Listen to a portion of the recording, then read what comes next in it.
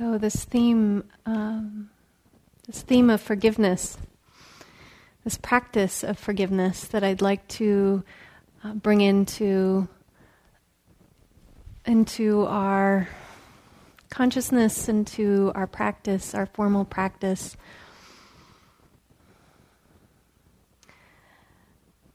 When we talk about the power of letting go, which I talked about last week,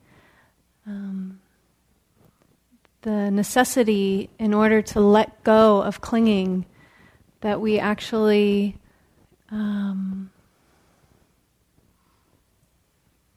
making an effort to let go of the dukkha or the unsatisfactoriness in our life. That action of letting go can look like and take many different forms. And one of the forms it takes is in this practice of forgiveness, needing to forgive. Perhaps it's needing to forgive a specific person. Maybe it's needing to forgive all beings in some way. Maybe it's needing to forgive ourselves. But the process of letting go into this forgiveness is the process of letting go of our clinging to this samsaric cycle of unsatisfactoriness, of suffering in our life. It's a really powerful practice. And it's one in which we've actually been taught since we were little kids, right? We were taught how to say, I'm sorry, and we were taught how to forgive. So this isn't something that is necessarily new for any of us, but it's certainly a practice that I think needs to be brought back into our consciousness over and over and over again. It's a practice because we are relational beings. We are constantly coming up against each other in some way. Sometimes it's in ways where we experience harm or we cause harm. And so because of this, we need this practice. We need to keep bringing it back into our life and revisiting it. It has a very strong place in the Buddhist tradition. We see it really well demonstrated in the monastic communities. The tradition of forgiveness has a very strong place in our monastic communities here. And I want to talk a little bit about that and talk about how we can relate those practices into our life as lay people. First, though, I'll just quote the Buddha to show what he thought about this practice of forgiveness, that he had really strong feelings about the practice of forgiveness. He states, there are two fools. Which two? The one who does not see his or her transgression as a transgression, and the one who doesn't rightfully pardon another who has confessed to his or her transgression. These two are fools. These two are wise. Which two? The one who sees his or her transgression as a transgression, and the one who rightfully pardons another who has confessed to his or her transgression. These two are wise. So the Buddha didn't hold confession about our unwise actions as something to feel sinful about. He held it in a way that allowed us to actually feel really good about the action of asking for forgiveness and for admitting our unwholesome actions. That's something that is quite noble to be able to do. To deny our transgressions to deny our unwholesome actions is the opposite. It's not very noble. It creates more dukkha. It creates more suffering for ourselves and for other people. And so he created in his communities at the time of his life a culture around forgiveness, a culture around being able to admit when we mess up. And this was a very in a way, it was a very forgiving culture to be able to come in and admit something that you did wrong and ask for forgiveness. And I feel like we have that here in our larger culture in some respects. And then we also don't. I think it's really easy for us to hold a grudge, to deny when we've done something wrong, and maybe try to avert attention to what we've done by pointing at somebody else. Well, maybe I did that, but they did this. Or they said this, and so I did this. There's something in a way that feels more safe, I think, initially, for most of us. There's something a little risky and maybe really vulnerable to be able to admit when we've done something wrong or when we've been hurtful. There's something really vulnerable and perhaps risky about offering forgiveness when somebody does admit that they did something wrong. Perhaps we feel like they need to continue to pay for what they've done. Or perhaps there's something about holding on to our grudge or our feelings against that person that feels valid and in some way, because of that, feels good.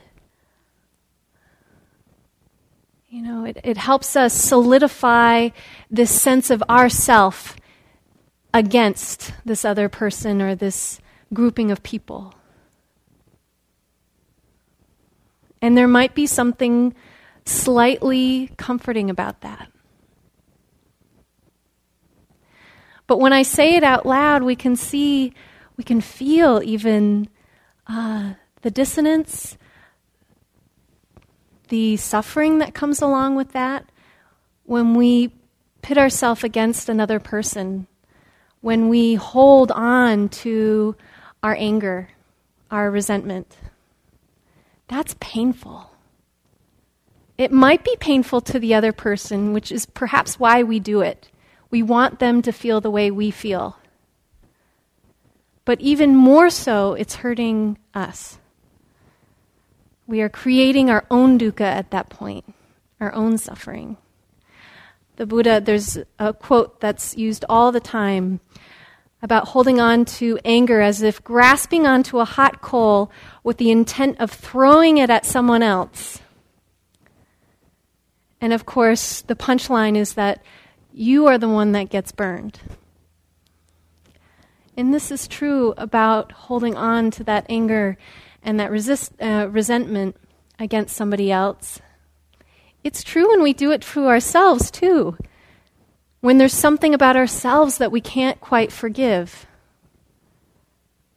Sometimes we're the last person that we come around to in a scenario and realize, oh, I need to forgive myself.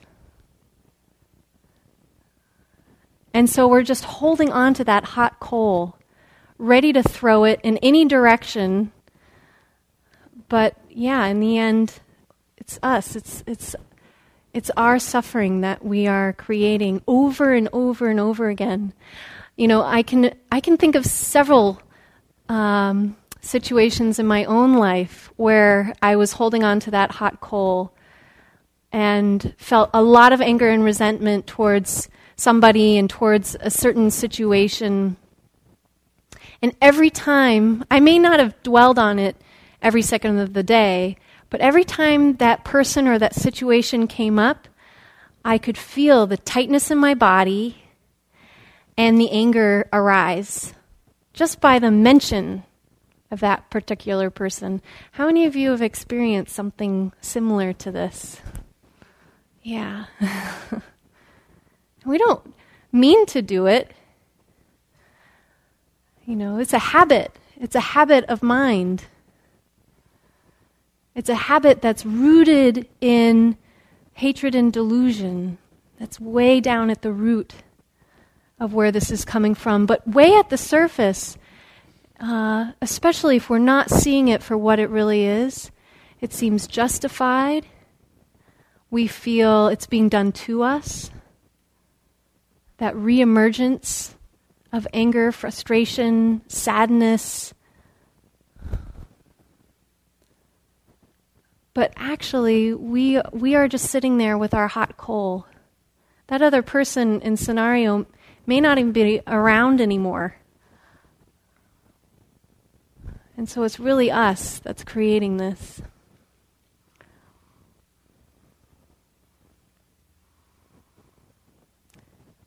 So this forgiveness practice is a compassion practice in many ways. It's lending our compassion towards the difficult.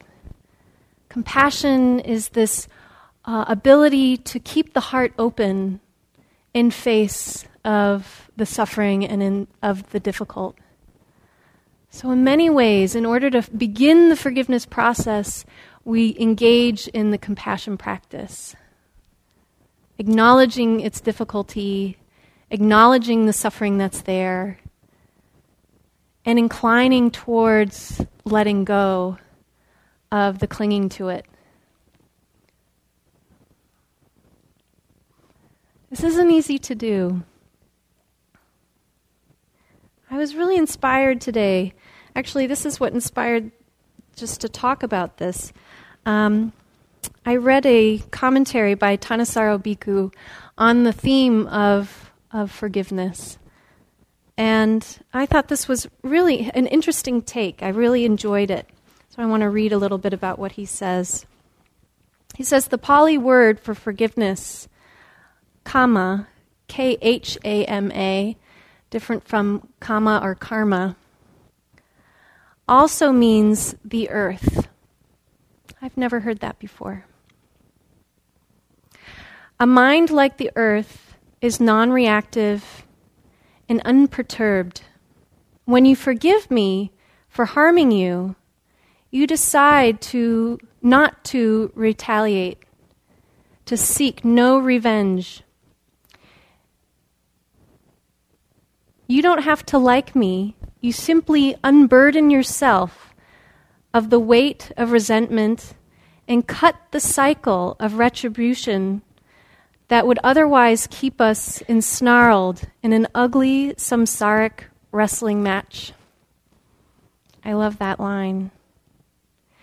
This is a gift that you give to both of us, totally on your own, without me having to know or understand what you have done.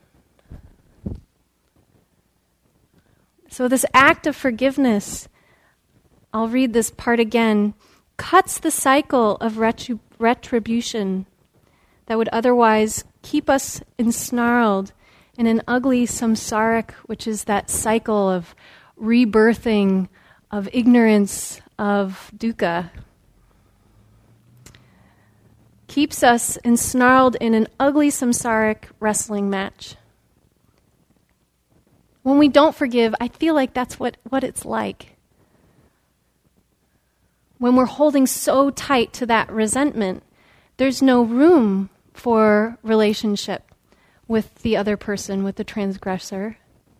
But even more than that, we are just left there wrestling with it. Sometimes and oftentimes on our own, which is really unsatisfying.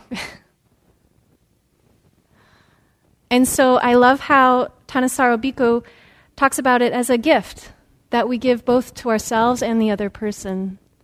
And that it's not one that we even need to do with the other person there. We don't have to have that person in front of us in order to offer forgiveness. That it's something that is done internally within ourselves. It's not something that anyone can make us do. It's something that we have to come to on our own. And so in that way, in that respect, it is a practice. It's something that we actually cultivate within ourselves. Now, I also really like that Thanissaro Bhikkhu, who, by the way, is, if you're not familiar with who he is, he's the abbot of Wat Metta, which is a monastery in Southern California. And he's also a prolific writer. I can guarantee, in fact, I can see he's got a couple of books up here, and writes and translates the Pali Canon, or the scriptures of the Buddha, and has wonderful commentaries that are free online at access to insight.org. So he's very accessible. So anyway, within this particular commentary, he goes on to make a distinction between forgiveness and reconciliation, which I really appreciated, because that's where my mind goes next. Well, what if this person did something really heinous? Then what? Are we supposed to just forgive and forget? Are we supposed to mend that relationship? And so this is what he says. Reconciliation means to return to amicability. Is that right? Amicability, thank you. And that requires more than forgiveness. It requires the reestablishing of trust. If I deny responsibility for my actions or maintain that I did nothing wrong, there's no way we can be reconciled. Similarly, if I insist that your feelings don't matter, or that you have no right to hold me to your standards of right and wrong, you won't trust me. You won't trust me not to hurt you again. To regain your trust, I have to show my respect for you and for our mutual standards of what is and is not acceptable behavior. To admit that I hurt you and that I was wrong to do so, and to promise to exercise restraint in the future. This is where the path of reconciliation is born. So it's a really important distinction, and this comes actually out of the practices that are practiced among the monastics in this tradition. That it's not just about come forgive and we'll and everything will be okay. You know, come admit you're wrong, we forgive you, and we'll all move on. It's more complicated than that, and it is more complicated than that in our lay life. So we've probably all encountered that, where there's some things that maybe we can forgive, but reconciliation isn't necessarily possible. And so how do we hold that in this practice? So I'll share with you a little bit about what they do among the monks. There's actually a process that I'm breaking down into a 3-step process. So the first one, when there's been some kind of transgression, is that the two parties or the two groups come together, and the one actually admits their wrongdoing. This is the first step. It's not just asking for forgiveness, but actually coming into contact with our own accountability. And it might be that both sides need to do that. Coming in contact with each party's accountability. This is what I did in this situation. And then from there, asking for forgiveness. And not just asking for forgiveness, but promising to restrain or refrain from future actions like this one. so that there's some new accountability, that I understand this was wrong, and I promise that I'll do everything I can not to do this again. This is important. And then from there, it's really up to the other person to offer the forgiveness. And this is where the Buddha says to hang on to resentment at this point, to not offer forgiveness, actually is an unwise act. That you're just creating your own dukkha at that point. And then I would say, even if the person who's done you wrong, maybe they don't come up and do all of these steps. But still, we know that we've been wronged and that we're holding on to our feelings, our relationship to that wrongness and what that's doing to us. Even then, once you see that, then it's unwise not to engage and begin to incline towards forgiveness, even if there hasn't been this process of asking for it. Now, if there's been a major offense in the monastic tradition, then the two parties must look at the root of the wrongdoing. So, no longer just looking at what was the overall action, but looking at the root of the wrongdoing. And so, to look to see if there was purpose, if it was done purposefully, in a malice way, or if there was purposeful untruth. If there was purposeful deceit. So was this person trying to cause harm? In which case, Thanissaro Bhikkhu says, there may not be a chance for reconciliation. Because to have reconciliation, the trust is crucial. If we know that somebody has done something purposefully to harm us, it's very hard to come back into relationship with that person and fully trust that person. So this is interesting too. Sometimes I think that we want to so badly forgive and forget. Perhaps we feel like the answer to our own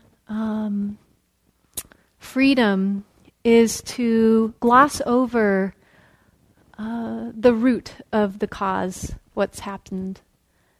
I think this is how we sometimes get into these patterns with certain individuals in our lives who continually do harm to us. So we're not actually seeing, oh, there's a root cause here. Maybe the first time wasn't on purpose, but it's been called out now. And there's intention here behind the harm. And so in Buddhism, the practice of forgiveness isn't to forgive and come back into relationship where we know we will continually be harmed. That would be unwise. That would be unwise. Instead, to continue with the practice of forgiveness, be wise with who you are in relationship with. Who are you interacting with? Are you allowing yourself to be a doormat in some way? So these are really important questions as we start to look at our relationships and how we relate with this process of forgiveness and reconciliation.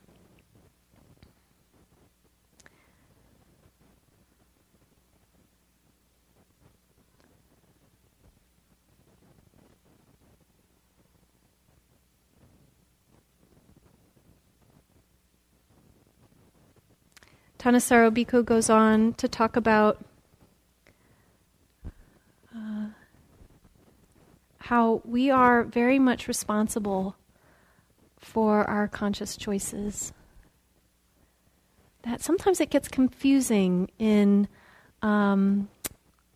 these spiritual traditions that, well, what's right and what's wrong, what's good and bad, that's all very dualistic and doesn't exist.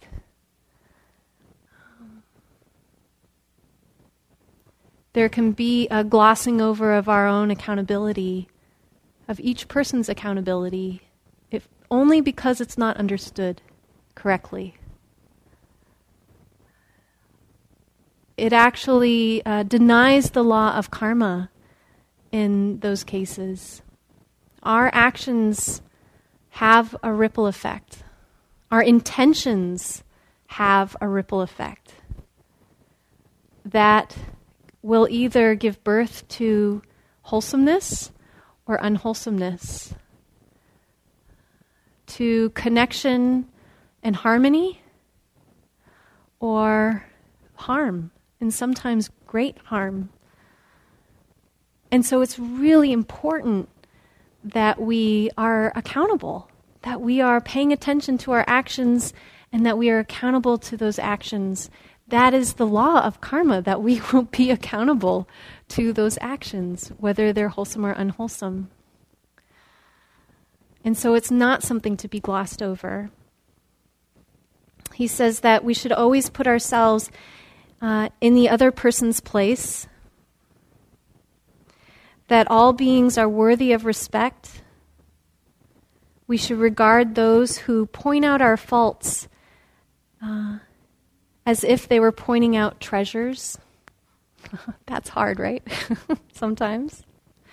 It goes on to say that monks, in fact, are required not to show disrespect to people who criticize them, even if they don't plan to abide by the criticism. In other words, we do need to be open. We live in community. It's one of the beautiful things about Sangha, about living in a spiritual community or being a part of a spiritual community, is that we can call each other out when we're doing something that's really harmful or something that's just not in alignment with the Dharma or with harmlessness, harmony, creating harmony. And so to see those moments, even when they prick a little bit, we don't like to hear all those things sometimes, but to at least allow it to come in for reflection, as if it was a treasure being offered.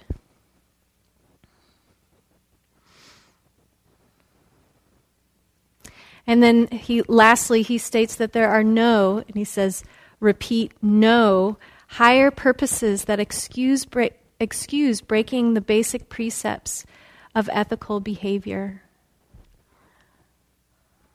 That's a pretty strong statement, and I really respect it. I feel like it's something that this tradition offers.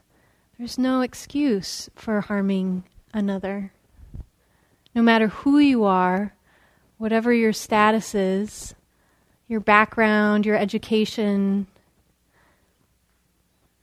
there's no excuse for it. And so when we can hold ourselves to that standard and begin to see, how am I living by that standard, and being truthful with it, and start to see, I'm actually being kind of harmful in this area or careless in this area, beginning to admit the places where we're not meeting that standard.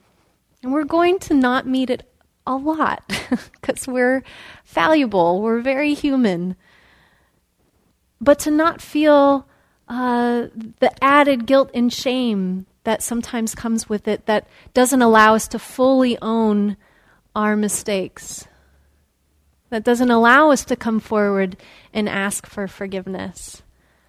But to see that each one of those moments when we can really come in contact with it, admit that this is something that I did, it's not something I want to repeat, please forgive me, that is a great place of where the possibility of transformation, of deeper understanding, of noble truthfulness can be born.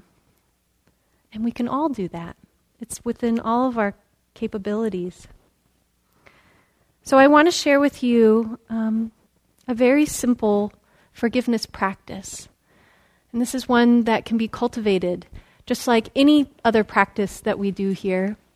It's very similar to the practices we do in the Brahma Vihara, the heart practices, where there's a phrase, a line, that can be repeated over and over.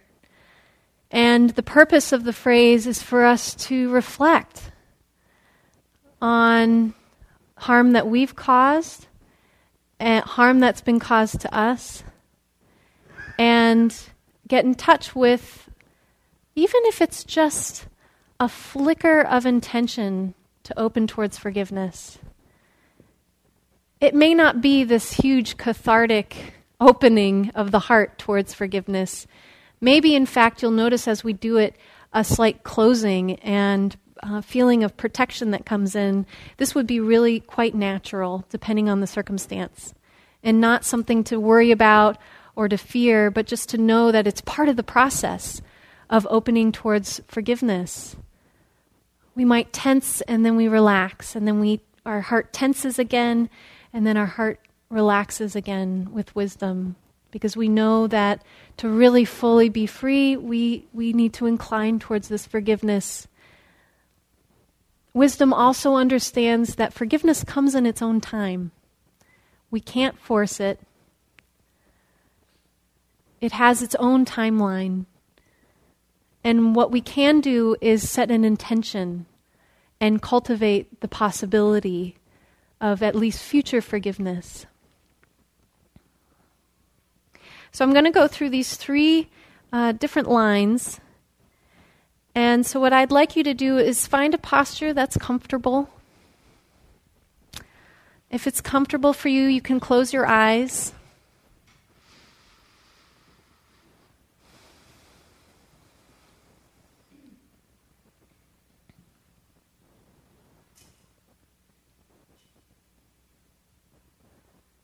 And this first one is related to our intention to forgiving others. And it's very general. It's a very general statement. So it might be that there isn't a specific person that comes to mind. It might just be that you're putting this out to the universe as a practice and not needing to work with a specific individual. Or there might be someone quite specific whom you feel that you've hurt and would like to incline towards the asking of forgiveness. So this is the first line.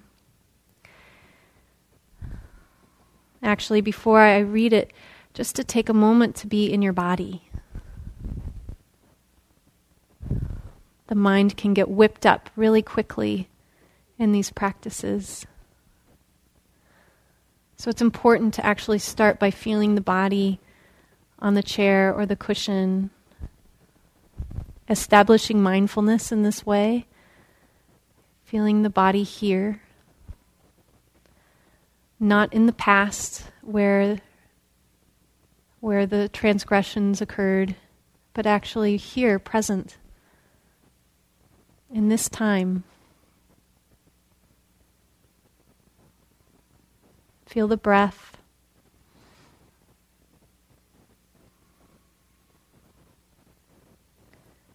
You might even get in contact with the stillness and the great,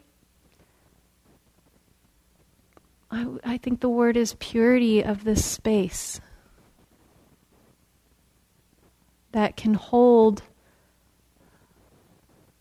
these transgressions and can hold our intentions for forgiveness. This is a really powerful space that we're in, this physical space of the Buddha Hall.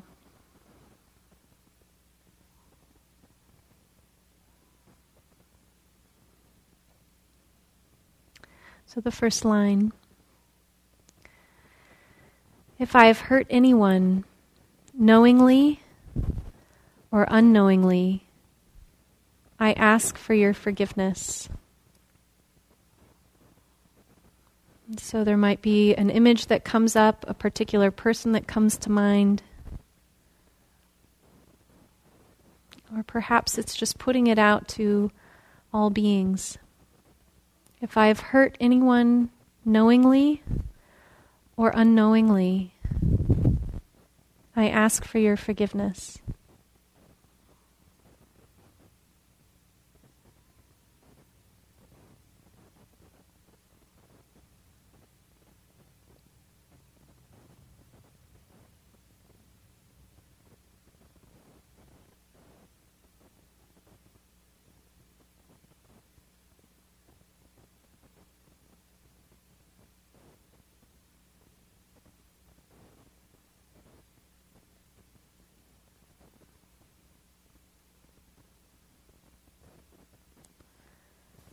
If I have hurt anyone knowingly or unknowingly, I ask for your forgiveness.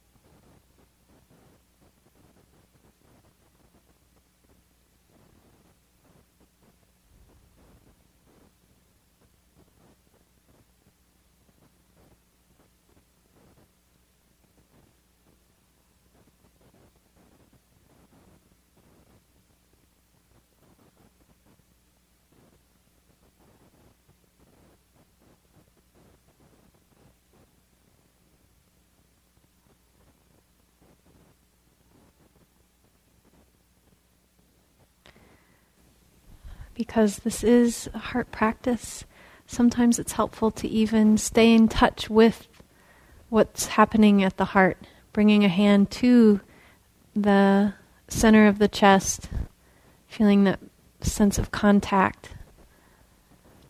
Sometimes this just helps us stay in touch with the experience of asking for forgiveness rather than tuning out or feeling distant or separated. If I have hurt anyone, knowingly or unknowingly, I ask for your forgiveness.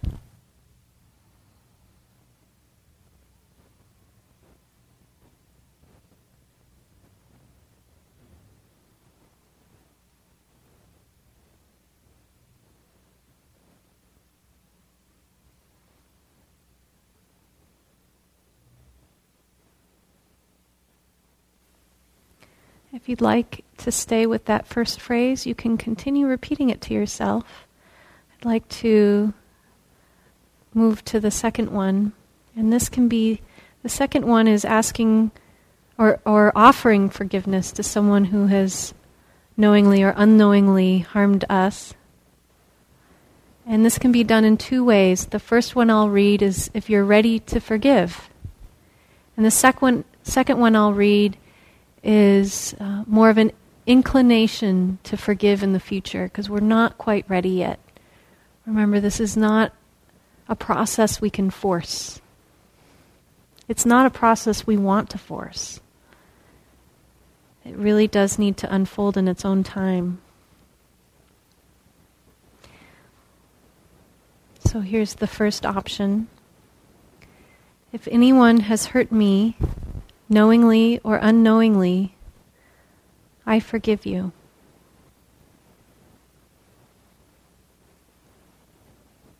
If anyone has hurt me, knowingly or unknowingly, I forgive you.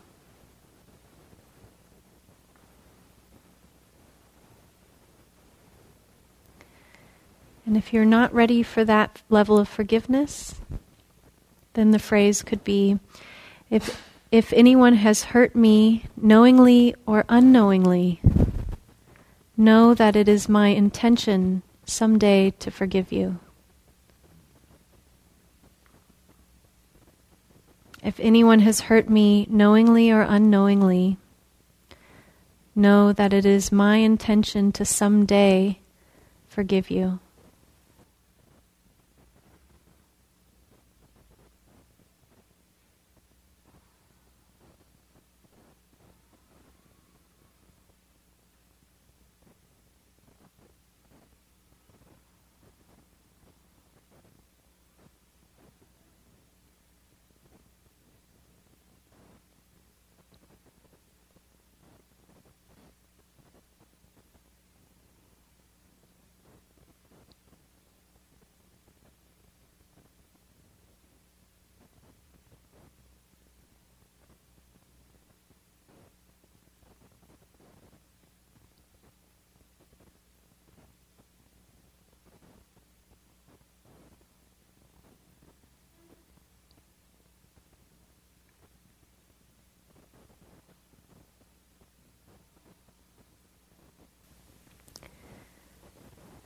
If at any point this particular forgiveness practice becomes too much, it's okay to open your eyes. It's okay to bring your attention back to the body. If you have a metta practice, a loving kindness practice, you can do that for yourself.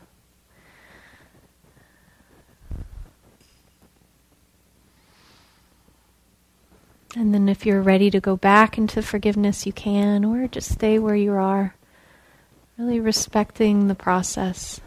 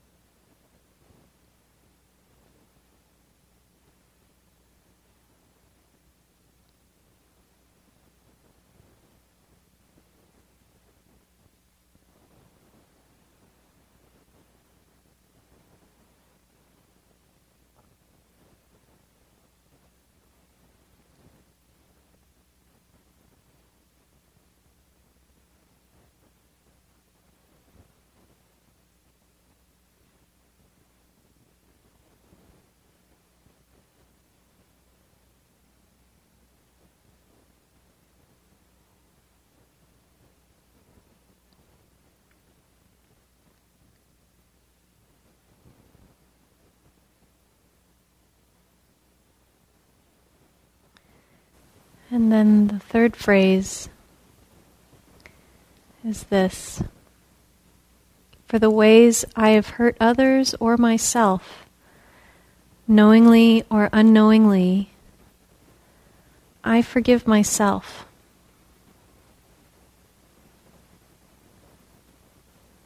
For the ways I have hurt others or myself,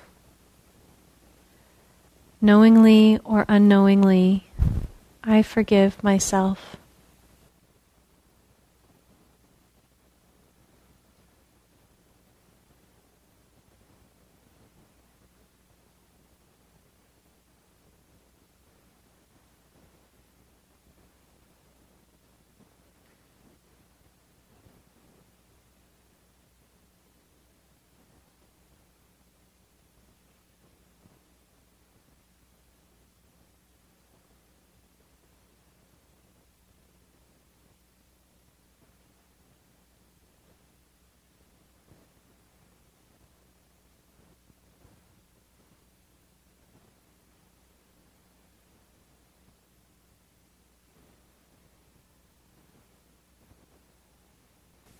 For the ways I have hurt others or myself, knowingly or unknowingly, I forgive myself.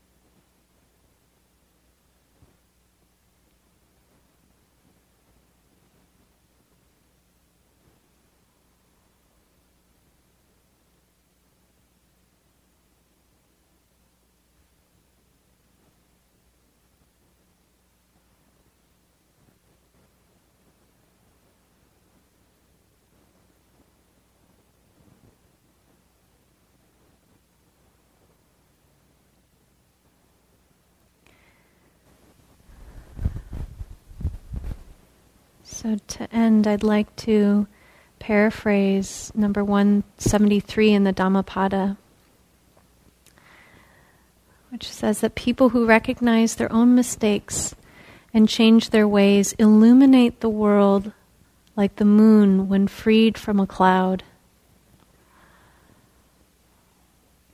People who recognize their own mistakes and change their ways illuminate the world like the moon when freed from a cloud.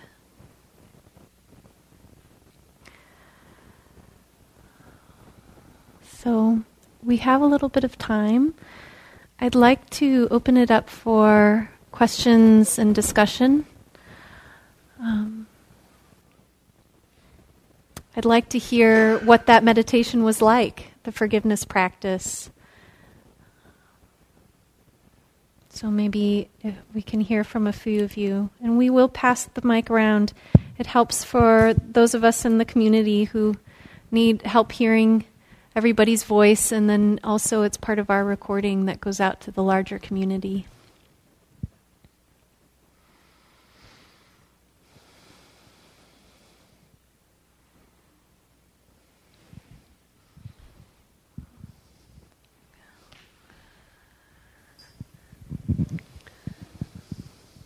Well, I was at a neighbor's house this afternoon, and her daughter-in-law dropped in.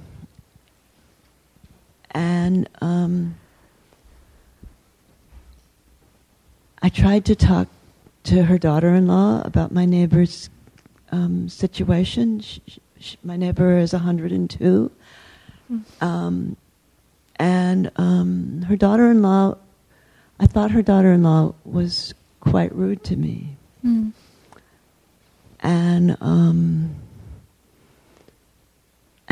I went home, I told my husband about it, and he thought she was rude. And so I carried it. It didn't become consumed by it, but I did carry it with me tonight. And I just had a glimpse of how the daughter-in-law had something to tell me. She didn't do it in a skillful way, but kind of that she may be the critic who I should be grateful to. And I just feel it's a real blessing to have come here and heard your words of wisdom and kindness. I'm glad that it had that effect. It's a great example, actually, of just what we do sometimes when it feels like we got something from someone else that, we didn't want to hear, we didn't like, and how we can hold that in a certain way that just perpetuates the discomfort. And then how, in a moment of seeing it from a different point of view, or seeing it in a different light, or just seeing it for what it is, for what we're doing, and then we can let go. And it can be just that instant sometimes, and a blessing. Thank you. Yeah.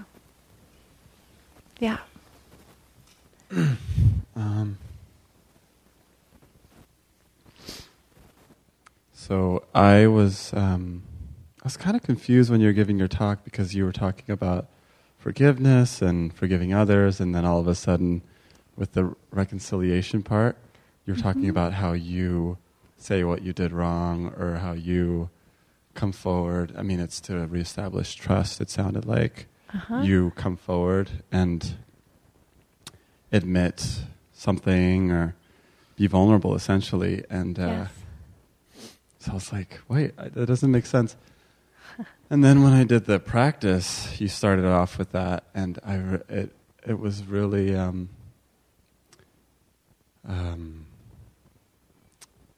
I guess liberating is one way to say it, but it was just it opened my heart to be able to ask other people for forgiveness, as opposed to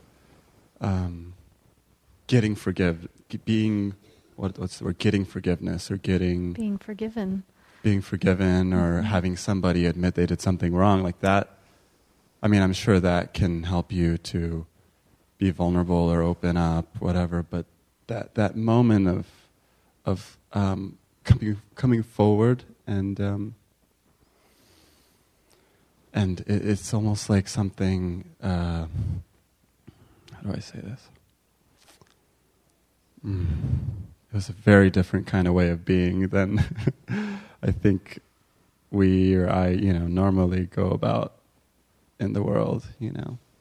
Just very selfless. Or I think the experience I had was one of regard. I think it was kind of a way of giving regard to another human being, and it's beautiful. But in a way that it was honoring your. It was very interesting. I'm not sure how to put a lot of words to it, but that really touched me, and so it struck me, and it was really So I just wanted to share that piece. That's great. Thank you.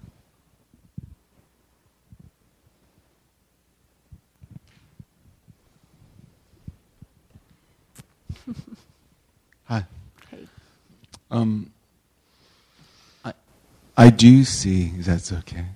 I do see that I commit transgressions and, I apologize for them. But I also consider myself, very diplomatic. Mm-hmm. And I find there's so many instances where I am in a situation where I just feel like we need to figure it out, and I do apologize. And I don't feel like I've done something to apologize for, but I can feel that, I can see that the person is really hurt and really wants that from me. Mm-hmm. And I see myself as someone who actually does that a lot, where I feel like I'm giving sort of a fake apology. Uh-huh. And I guess I felt a little confused throughout this Dharma talk, thinking, is that a good thing or is that a bad thing? Is that helpful? Is that, Yeah. Well, I think the confusion might speak for itself, in a sense. I think when we're really offering forgiveness and we're offering it to come back into harmony with ourself and with another person. That's really at the root of it. To come back into harmony, to stop causing the harm. There's nothing confusing about that. It's a very clear action. Maybe where the confusion is coming from is just the intention of why am I offering this forgiveness, and I don't know. So it'll be an exploration for you. But what strikes me is that when and I think this isn't just you, I think this is something, I know I've done this before, where if I just offer the quick forgiveness so we can move along, or not the forgiveness, but ask for forgiveness and apologize so we can just move on, but not actually owning what's at the root here. What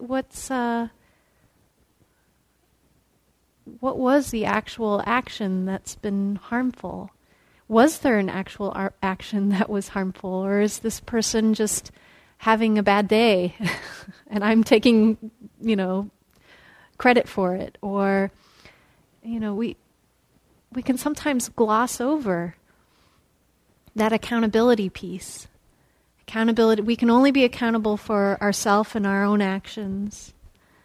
We can't be accountable for somebody else's. They have to be accountable for that. So all our what we need is to really come into contact with our own accountability.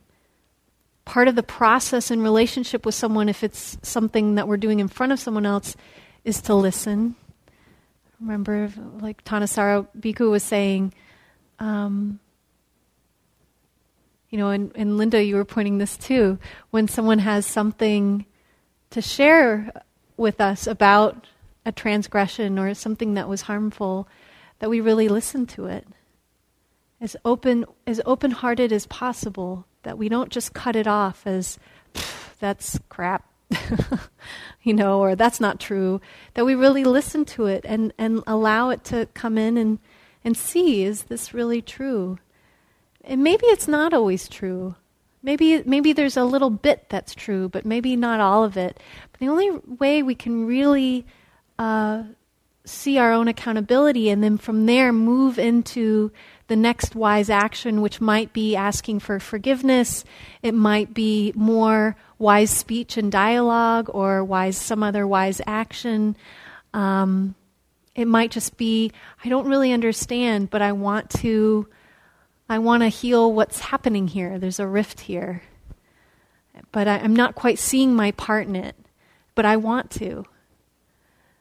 And so from there, really looking closely, using our mindfulness, using our Brahma-vihara practices to do that. But if we just gloss over to move on to the next thing, then there's nothing to be learned there. There's nothing, there's no soil for growth there. And in fact, we're more doomed to repeat actions that are harmful because we're not actually seeing clearly that it's happening. Does that make sense? It does make sense. And it sounds like you were using examples of the monastic tradition of how there's a tradition of, for instance, sitting down and, saying, this is what I think your transgression was, and I'm sorry for that transgression. So I guess it's a little more complicated than that, basically. Yeah. Right. We're in the lay world. And it is more complicated than that in some ways, but again, remember, we can clear our own complications, our own side of the complication by being really clear within ourselves. And it may still stay messy on the other side, and that's not something that any of us can do anything about. That's, we're all individually responsible for our own messy side.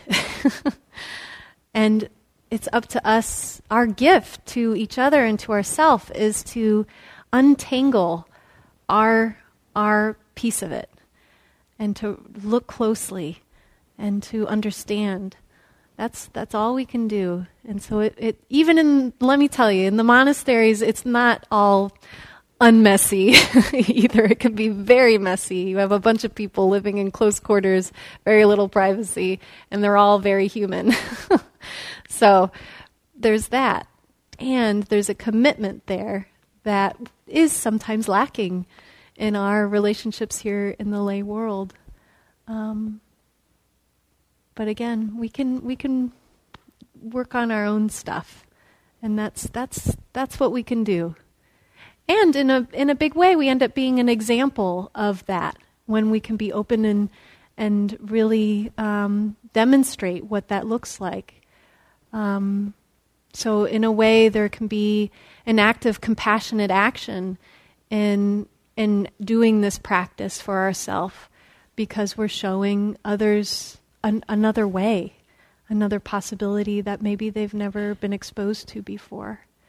So it's the karmic unfolding of doing this practice can have those ripple effects that we can't predict or understand how the wholesomeness beats out and who it affects. But it does beat out, it does affect our larger world. Mm-hmm. Okay, so we are just at time, and I want us to do a closing, a dedication of merit. And because my guess is, for most of you, someone came to mind this evening, or perhaps there was a real strong sense of yourself and the forgiveness practice for yourself that came in this evening. And so if you'd like to just bring in a particular person or just yourself to the dedication of your practice here this evening, you can just do that silently in your mind.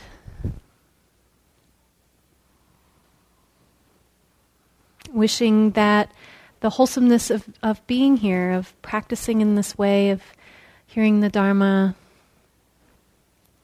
of being part of Sangha,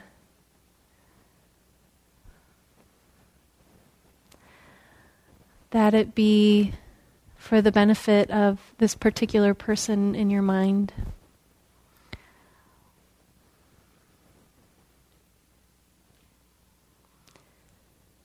And in that same way,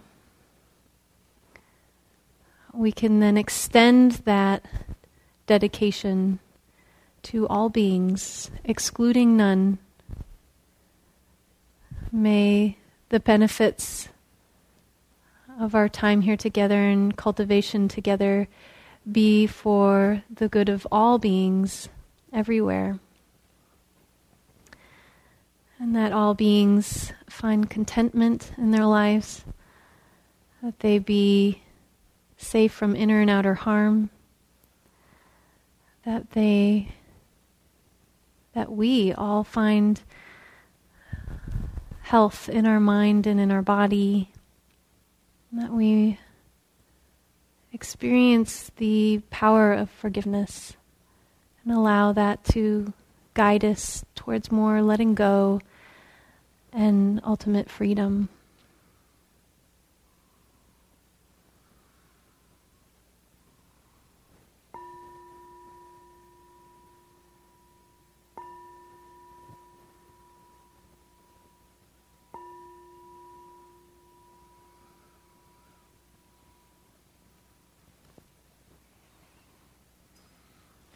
Thank you for being here. Thank you for listening. To learn how you can support the teachers and Dharma Seed, please visit dharmaseed.org/donate.